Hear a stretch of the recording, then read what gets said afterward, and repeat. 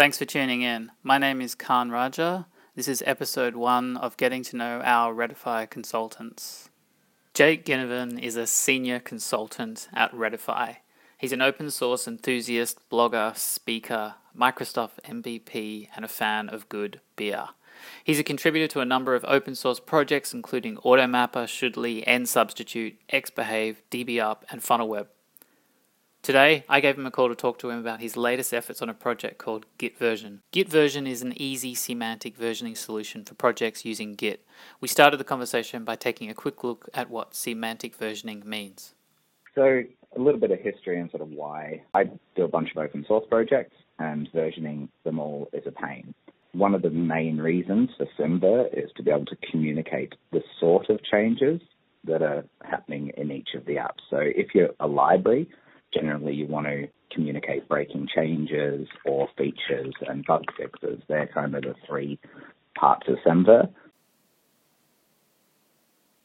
Jake is taking the lead on the next release of Gitversion. To give you some background, Gitversion has been on GitHub since August 2013.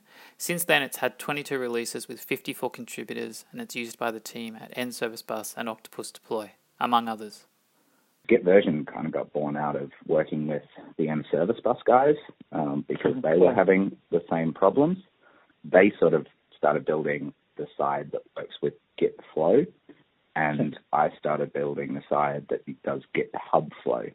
V2 of Gitversion brought those two together, and then V3 simplified a bunch of stuff, and that's where we are now.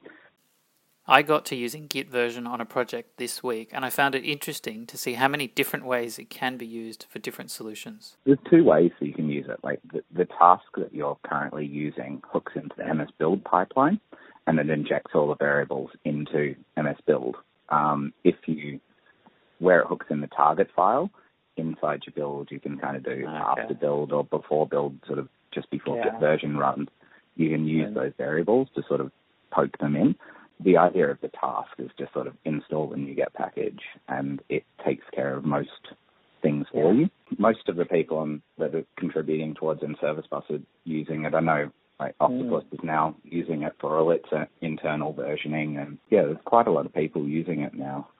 It kind of solves a problem that most people have in projects, but there's still some annoying stuff around the versioning of continuous delivery and Octopus Deploy, and the fact that you've got to build pre-release versions or skip semvers and bits and pieces and sort of those sort of problems, but slowly working towards coming up with nice solutions. What Gitversion will do is it will kind of do predictive versions when it's creating things. So by default, it works way better with continuous delivery.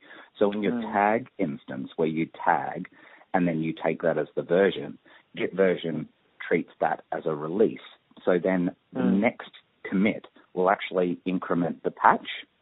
So rather than you having to do something to get a version, Gitversion tries to infer, okay, I'm building this current bit of code. What is the version of that going to be? Gitversion works on many levels. It can assess your commit messages, tags, and branches. It then gathers up all that data and creates a useful version label. Depending on your configuration, it will then include that version label in your solution. If I've got a pull request that is going to make a breaking change to my library, in one of the commit messages, or even the merge commit that pulls in that pull request, if you just go plus semver breaking as a semantic thing in your commit message, then it will see that and go, okay, this commit includes a breaking change, so I'm automatically going to rev major for the version I'm calculating. Same with release branches. If you take a release branch and you have the version number in the release branch, it is, well, you've specified what the version is in the release branch. That's clearly the version you're creating, so it'll take the version out of the release branch and start building that. And then when you merge that release branch into master, master will inherit that version. Gitversion is useful for whatever pipeline you've got going on, whether it be Team City, Visual Studio Team Services, Chef, Puppet, Octopus Deploy. It's going to work because at the end of the day, it can be encapsulated into a single simple-to-use command line tool that can be plugged in wherever you like. At the moment, we're using it with VSO, and that works fine. VSO and Octopus.